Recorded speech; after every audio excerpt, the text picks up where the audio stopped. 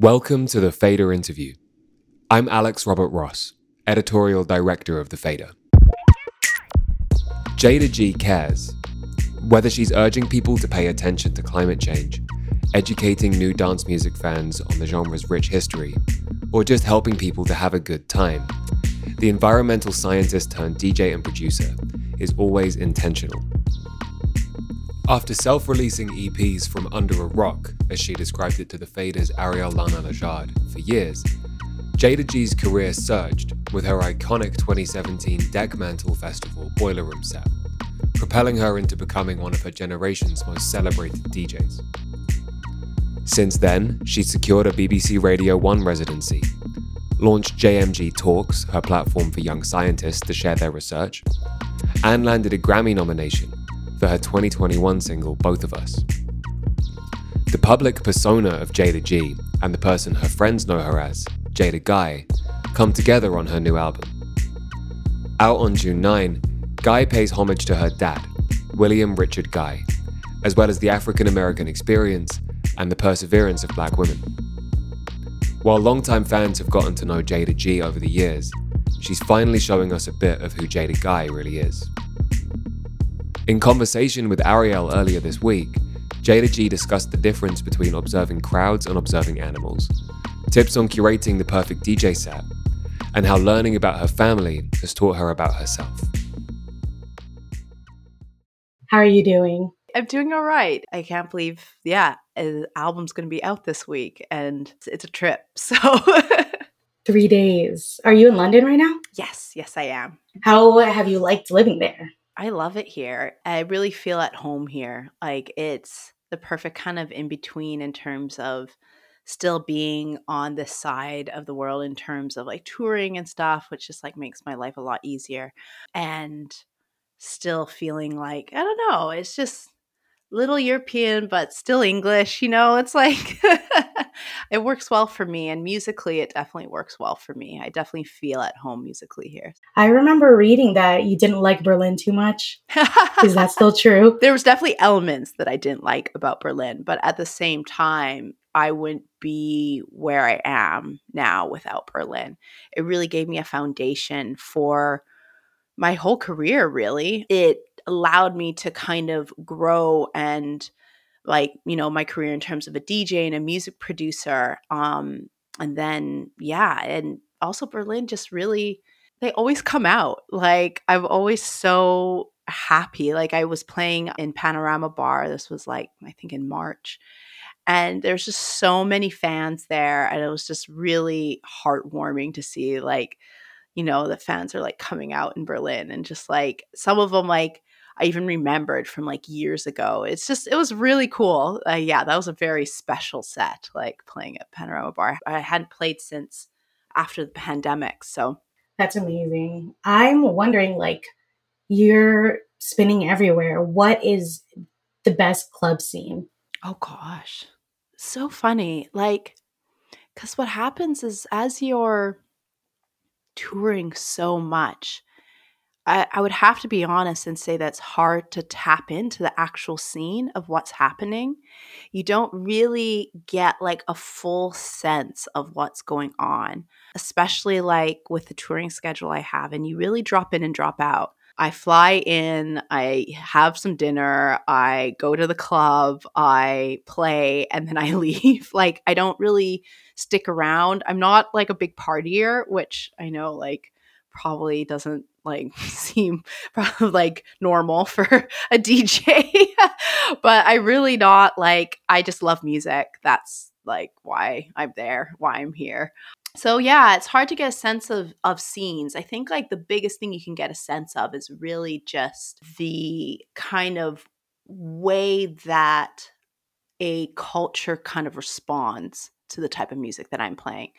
And the way people dance, for example, how some places they really hoot and holler, or some may not be like as openly expressive, but the vibe of the room is really high, where you're just like, yeah, it feels good in here. I feel like people are having a really good time. Like they just may not be like showing it in like a very overt way. So it's just, yeah, every culture has its own little things and stuff. So That's so interesting. Like with all the different cultures and being in different places, like, is it easy to get used to a crowd that, you haven't normally, like, in terms of reading the room? Does it become difficult at times, or do you think it comes naturally to you? oh no, I think it's something that all DJs definitely like kind of are trying to tap into. Like, okay, like what's happening here? What am I like tapping into? What am I observing really? And I think that's just the job of a DJ essentially, And I think for me, there is like a natural way of just engaging with the music. And that's just for me and myself. That's when you see me like dancing and singing along because I'm personally just having a good time. And it's also just how I get in touch with the music. And then when it comes to reading the room and seeing how people are engaging with the music, there's definitely tough times. Like there's moments where you're like, nothing's working. Like I don't know what to play. I've gone this way, I've gone that way, I've gone up, I've gone down, and like nothing's landing. And that sometimes just like has to do like because there's so many elements to making a good party. Like obviously like there's the place, but then there's like in terms of like the city you're in or the country you're in, but there's also like the venue, the way the venue's laid out, what time you're playing, what year, like time in the year it is. Like, is it winter? Is it summer? How long of a set you're playing? Like I could go on and on. And sometimes those things all line up like perfectly and it feels like magic. And I think that's what all DJs are striving for, like that moment where everything is just like cohesive and everyone isn't experiencing the same thing at the same time. And it's just like really powerful. It's like true connection in a lot of ways. What do you think is harder, observing the crowd or observing like animals in nature? Oh, I don't think I've been ever asked that question. That's really good. That's a win for me. Yeah. Oh man, what is harder? Oh man, I gotta think about that one. You know what? I think I would have to say people are harder. We're so complicated. We really are. Animals are too, but at least like when you're observing animals, it's just like you have to be deep in nature. Or actually, no, sometimes if you're like, let's say you're observing city animals, but like there is a quietness to it all. Even if you're just like watching a pigeon or something, like there's definitely a calmness to it all where being in a club is definitely anything but calm. But it's also very exhilarating and a different type of like energetic feel. They're also just like completely different observing animals and humans, but actually in a lot of ways they're really similar. So Actually, yeah, I definitely want to get into your album, but before we did, because I just started DJing, oh, right on. I wanted to know your tips on a beginner DJ curating the perfect set. Oh gosh. It's so hard. Like begin no, like it really is that you just have to like what's the saying like like cut your teeth or whatever it is. Like you just have to get a lot of sets under your belt. And I think at the beginning, it's just, I think the best ethos, at least for me, was just playing things that I like. Honestly, it's as simple as that. Because I don't know, like you see so many DJs like playing tracks that are like, this is the cool new track or like whatever, and or this will really get people going. But I don't know if that necessarily is the same as what people are feeling or are the same as what you're feeling. And that's something like I don't know. I have to make myself happy first because I feel like I don't know if I'm not happy, then I know like people aren't happy. Like it's definitely yeah, I would say that is like the most important thing to like when you're beginning. and just like keep DJing. You have to practice. You need your like whatever 10,000 hours or whatever it is, like Speaking of like you not being a partier, I remember reading your 2019 Mixmag cover, and learning that you didn't know what deck mantle was at the time. Yeah, no, I didn't at the time. But like that, I don't know. Everyone who's close to me is just like, of course she doesn't. She's like, doesn't know what any, like, she never knows what's going on. Oh, so even till this day. Like, I know deck mantle now, obviously, because I played it. But like, in terms of just like, what is like cool, or like what are like the hot festivals, like, I don't know. I just like stick to myself a little bit. I don't know. It's just, yeah, I don't know. I live under a rock. That's what I always say. I just like live under a rock. Do you feel like that helps you like navigate the music industry like a little more clearly if you're not like bombarded? Yeah. No, it really does. Part of it is because I'm just kind of some like clueless in some ways, and then I just stick to my music. And then the other part is like part protection. Like on my Instagram, I follow people that I love, in general too. Like I just try and keep to myself. Yeah. It just seems to help me stay grounded. How do you stay grounded while getting a Grammy nomination and remixing people like Dua Lipa and Taylor Swift? I'm like, just like everyone else, I'm losing my shit like all the time. Like I was super shocked that I got nominated. I was like, what? No. I didn't believe it at first. My manager called me and I was like, nah, you're lying. And he's like, no, like actually. And I just proceeded to scream for like 2 hours, jumping up and down. In terms of like getting, oh my gosh, like getting Dua Lipa and like Taylor Swift to like come at you asking for a remix, like I was so nervous. I'm like everyone else. Like I'm just like, just kind of bumbling through and trying my best and super nervous about it all. And knowing that, I think like obviously in the career aspect of things, these things matter. But in terms of like my day to day and the type of person I am and my interactions with the people who are closest to me, it doesn't. Does that make sense? It doesn't change who you are. Exactly. That sounds corny, but it's true. Do you ever feel like with doing stuff that is so big to people who love music, like the remixes and getting nominated, that you kind of have this weight on your shoulders, maybe especially since dance music is going back into the mainstream, that you feel like you have to educate people when you do something like, okay, I'm associated now with Dua and Taylor, like similarly in the way that you have JMG talks and you want to bring science to more people who might not understand what people are talking about, like the environmental stuff? Definitely. Like in terms of all that, I just really, I think even before like the Grammy nomination and, the high profile mixes, I just love nature. Like those are my two loves. I love music and nature. Those are the things that light me up. And I think every artist has like one thing that really lights them up, like whether they advocate for it or not. Like, some people it's like women's rights, some people it's mental health, there's always something that you really care about deeply. And I think when you are a public person, I wouldn't say it's necessarily pressure, but I think it just should come from a natural place of talking about things that help the world in a bigger way, because you do have a public platform, even if it's just like a few people. I think it's good to talk about these things to the people that are looking to you. I love talking about science. I love talking about nature, and I didn't want to let go of it. You know what I mean? Like I had this whole career in it, and I just didn't want to lose that, because I know also it's a big part of who I am.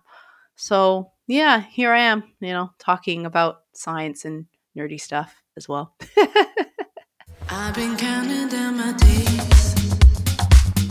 Time is getting short, I'm down on paper. Hear it coming like a wave. Feel the tears roll down to second nature. When I turn to your door and I'm locked in the cold, yeah, I need to go on. Yeah, I need to go on. When there's nothing inside and they want you to cry, yeah, I need to go on. Yeah, I need to go Well, I know even just including the environment and your passion for it in your work has been something like that's important to you. With this album, Guy, you're using your dad's recordings. I know in the past you've used like marine sounds. So it seems only natural that it would like go towards this. How did you go about choosing which clips to include in the album? So my father, obviously, the whole premise of this album is he passed away when I was 10 years old and he was sick for a long time. Basically, because he knew he was going to pass, he recorded himself talking about his life for like 11 hours. And those 11 hours of videotape, like we all have access to, which is amazing. And this is like the good part about being like the youngest sibling. My brother actually made a documentary a few years ago that kind of looks at his relationship with my dad and just, his passing and really about my brother's life as well. In making that film, lucky me, all the videotapes were transcribed and digitized. And then my sister, who is an amazing TV producer, she was the showrunner and executive producer for 1619. She like categorized all the transcriptions into like various themes and storylines. So I had like a lovely foundation to jump off of. Shout out to my siblings, Saul Guy and Shoshana Guy. So that really helped me kind of just start somewhere. Were really like the themes that my sister put together. And then after that, like I would read like the transcriptions, and also I would read my dad's journals a lot, and I would type them out because they were all just scanned in his handwriting, and he had very loopy handwriting. So it was very hard to read half the time. And I'm just like a scientist. So the way I tackled all of this was just very much the same way I would do any research. I was taking notes. I was making like links to things, like notes in terms of like what I thought about these things, ideas, kind of me relating to all of what I was reading. And then I would bring that to the studio. I would bring all my notes. I would bring all my ideas and sit there with a few amazing songwriters and write lyrics to all of that. And like the cool thing around this album is just that it's literally like some of the words I'm singing are literally direct quotes that my father was saying. And then that's how I figured out what the samples would be in the album. So like every sample or interlude that's used is something that directly relates to the song, essentially, or it's like the basis of the song.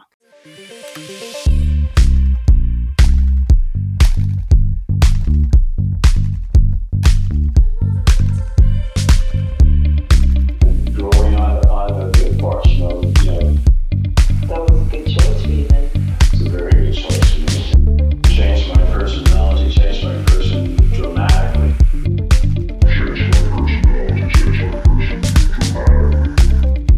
In order to be able to help people, I had to, clear up a lot of my own stuff. Do you have any like favorite memories with him? There's so many. One of my favorites, oh my gosh, this is like really small town stuff. So like, when you live in the middle of nowhere, there's like no garbage truck run or anything. You got to like take all your garbage to the dump. And so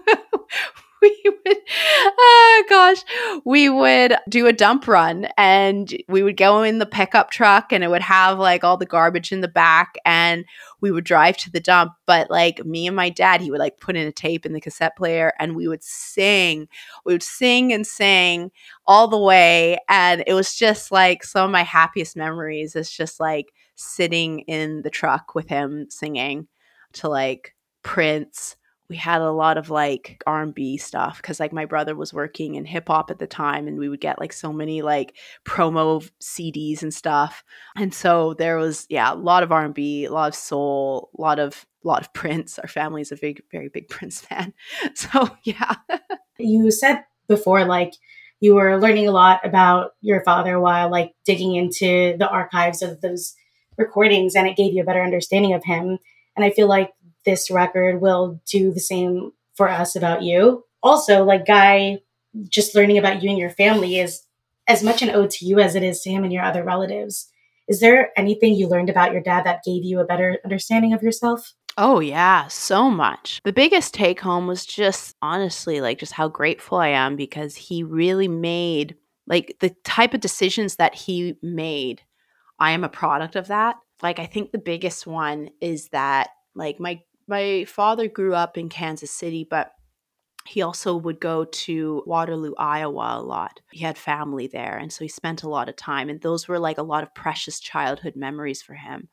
And he says in the tapes that he, in some ways, he was always looking for Waterloo and he found it in Grand Forks, British Columbia, Canada, where I'm from. And so I'm so lucky that he kept searching for that, because I just like have such a big love for my hometown. It was such a great place to grow up. It was a safe place to grow up. Even though I was like the only Black kid in town, I still had like amazing experiences being there, even though of course like it's hard, but I really have a love in terms of growing up in that place and just like the nature is just such a big thing in my heart. I really get homesick actually.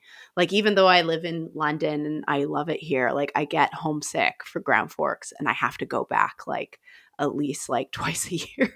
Is there still family there? Yeah, my mom still lives there. And like I have a whole hardcore crew of friends from high school and I see them every time I go. Like it's just like, yeah, I'm really still quite close to that place and the people there. Yeah, it's just they're a huge part of who I am. And again, like what keeps me grounded. I imagine that that's the time when you see nature because when you're touring, you're going to big cities. Yeah, no, definitely. Like I try a little bit. Like I've definitely had some like if I'm on longer tours, I remember like I was doing an Australian and New Zealand tour. And lucky for me, like I knew the promoters from New Zealand quite well. They've been booking me for years. And I know that they're into nature as well and they really like hiking. And so like before I was just like, hey, for the tour, do you guys want to do like a couple days of hiking? Like, and they're like, yeah. And they're like, I think you're the only DJ that's ever asked us to like take them hiking. Yeah, I bet it's because it's tiring, right? Yeah, it's more just like it's hard to get to. Like it's not necessarily like you said, like usually you're playing in cities and it's harder to kind of get to nature. And also like if you're going in and out a lot, it's hard to spend time actually being out in nature and with those longer tours, I'm usually sticking around. And so that time I was able to like stay and like hike for a few days, which was like super fun. It was like, yeah, the guys there like they're just awesome. They always take really good care of me and they're great. Yeah, friendly potential. Shout out to that crew. So you've said that Guy is a representation of you as Jayda Guy rather than just the Jayda G persona. Can you tell us more about who Jayda Guy is? Yeah, she's a real big nerd and like lives under a rock. And I think she's coming out more and more. Like, I don't know. I think like the persona that I've created as like Jayda G is very much like just very extroverted, always like smiling, bubbly, dancing, bright colors. Like, that's at least the persona that's been created on Instagram, which, is been awesome. And I love where that's gone. And I'm quite proud of it because it's taken a lot of time and effort. But when it comes to Jay Guy, like I don't know, I'm just a really big nerd. I'm a huge introvert. I know nobody believes me. I'm like, what's it called? Like, I'm really good at pretending to be an extrovert, but I'm actually an introvert. Like, I need to recharge by being by myself. It's just, giving a little bit more of myself to the music and to my fans. And I always just like have the ethos that like if you're being vulnerable, it really allows others to be vulnerable as well. And I just think the world would be a lot better if we all were a little bit more vulnerable. And it's hard, but it just like it lets people see who you really are and the humanity in people. And that allows people to connect. If you are vulnerable, it allows people to connect with you and vice versa. And that is what it is to be human. It's like literally that's the human experience is connection. You have called this persona of Jayda G one dimensional, but in like my observations of you and your music, you always make it a point to reference something, whether it's with this album, your dad and your family, or in other albums, the environment, dance music history and traditions. Do you feel like ingraining parts of you in your music is intentional or just something you do subconsciously? Probably a little bit both. It's definitely intentional. Even if I didn't do it intentionally, I think it would still happen. You know what I mean? I am who I am, and I put myself in my music. And I don't think I could not do that. So might as well make it a little bit more thoughtful and intentional along the way. You know what I mean? Yeah, it's all back to like vulnerability. And well, my last podcast interview was like with Overmano, and I was speaking to them about why they believed that a lot of dance music fans are like kind of veering towards like this more personal and like emotional dance music, especially after the pandemic. And I'm wondering what your thoughts were. Oh gosh, I think it always has been like that. We just kind of lost our way. I'm sorry, like again, the history of house music, the history of dance music, it's rooted in Black America, it's rooted in the LGBTQ community. It's rooted in people who are oppressed, period. And house music always was about protest and allowing yourself to be who you actually are. And somewhere along the way, people forgot that and thought it was just for white people. And that is not the case. That is really not the case. And I think, like shout out to Beyonce again for like, being a mainstream artist, bringing it back. You know what I mean? And she really, I like, oh, that album's so good. So many good references in that album, but it just really brings it back home in a lot of ways. If you look at the early house tracks, like they were always like about freedom and joy, which is a protest unto itself when you're a Black and brown person in America. So I don't know. I think it's more just like people are just waking up, especially after the BLM movement. They're like, oh wait, like there can be realness and emotion and depth into electronic music and house music, and you're just like, yeah, it always was. Just I don't know. I could go on, but you get the gist.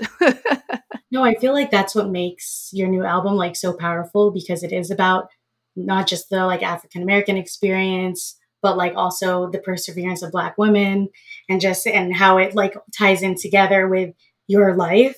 And I feel like that's what makes it come full circle and people definitely just need to hear it. I think like that's what makes art interesting when it's multi-layered, you know what I mean? And what better way to make something multi-layered by just talking about your life, because life is multi-layered. It's crazy and insane. And half the time it doesn't make any sense, but you can look back and hopefully draw a few lines together. So yeah.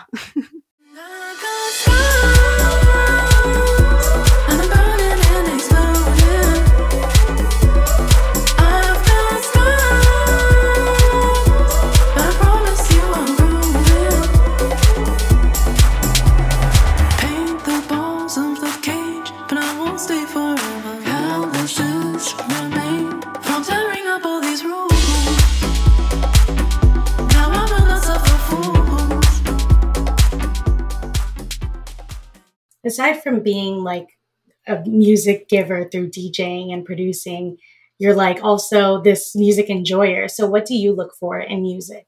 It has to grab my heart in some way. The music that I really love to listen to just makes me feel alive, whether it's in joy, whether it's in anger, whether it's in depth. And some of it's just like fun, uplifting. Yeah, in terms of actually like sonically, a good bass line always really helps. That's a big one for me. um, but yeah, like I don't know, I could go on, but it's really about how it makes my heart feel. Is there anything you want to add about the album or you want people to know about you?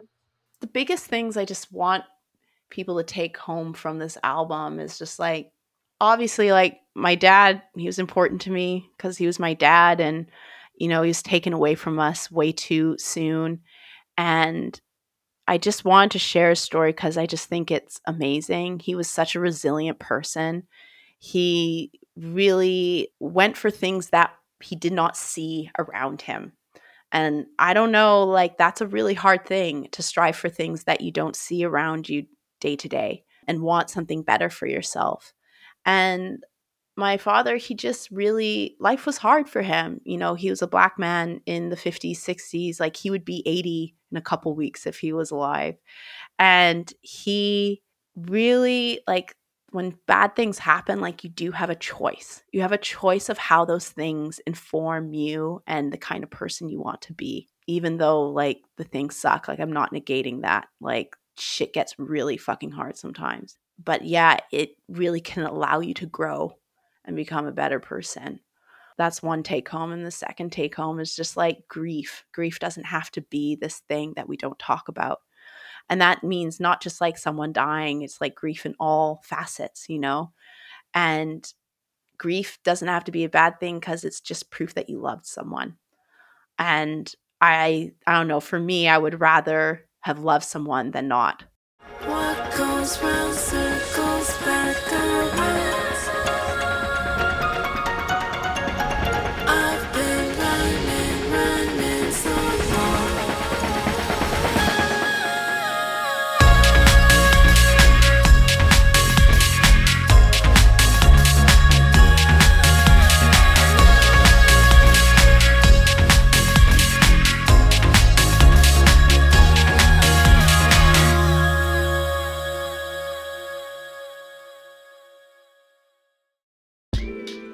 That was Jayda G talking to the Faders' Ariel Lana Lajard. Jayda G's new album, Guy, drops this Friday, June 9, via Ninja Tune. The Fader interview is engineered by Tony Giambroni. The executive producer is Alex Robert Ross, and the associate producer is Raphael Helfand. We'd like to thank Loughton Audio for providing our microphones. You can find them online at lautenaudio.com. And we'd like to thank James Ivey for providing our intro music. If you enjoyed today's episode, we'd appreciate if you left a 5-star rating and review. And keep an eye on thefader.com for essential music news, interviews, and essays. We'll be back soon with another episode of The Fader Interview. Goodbye until then.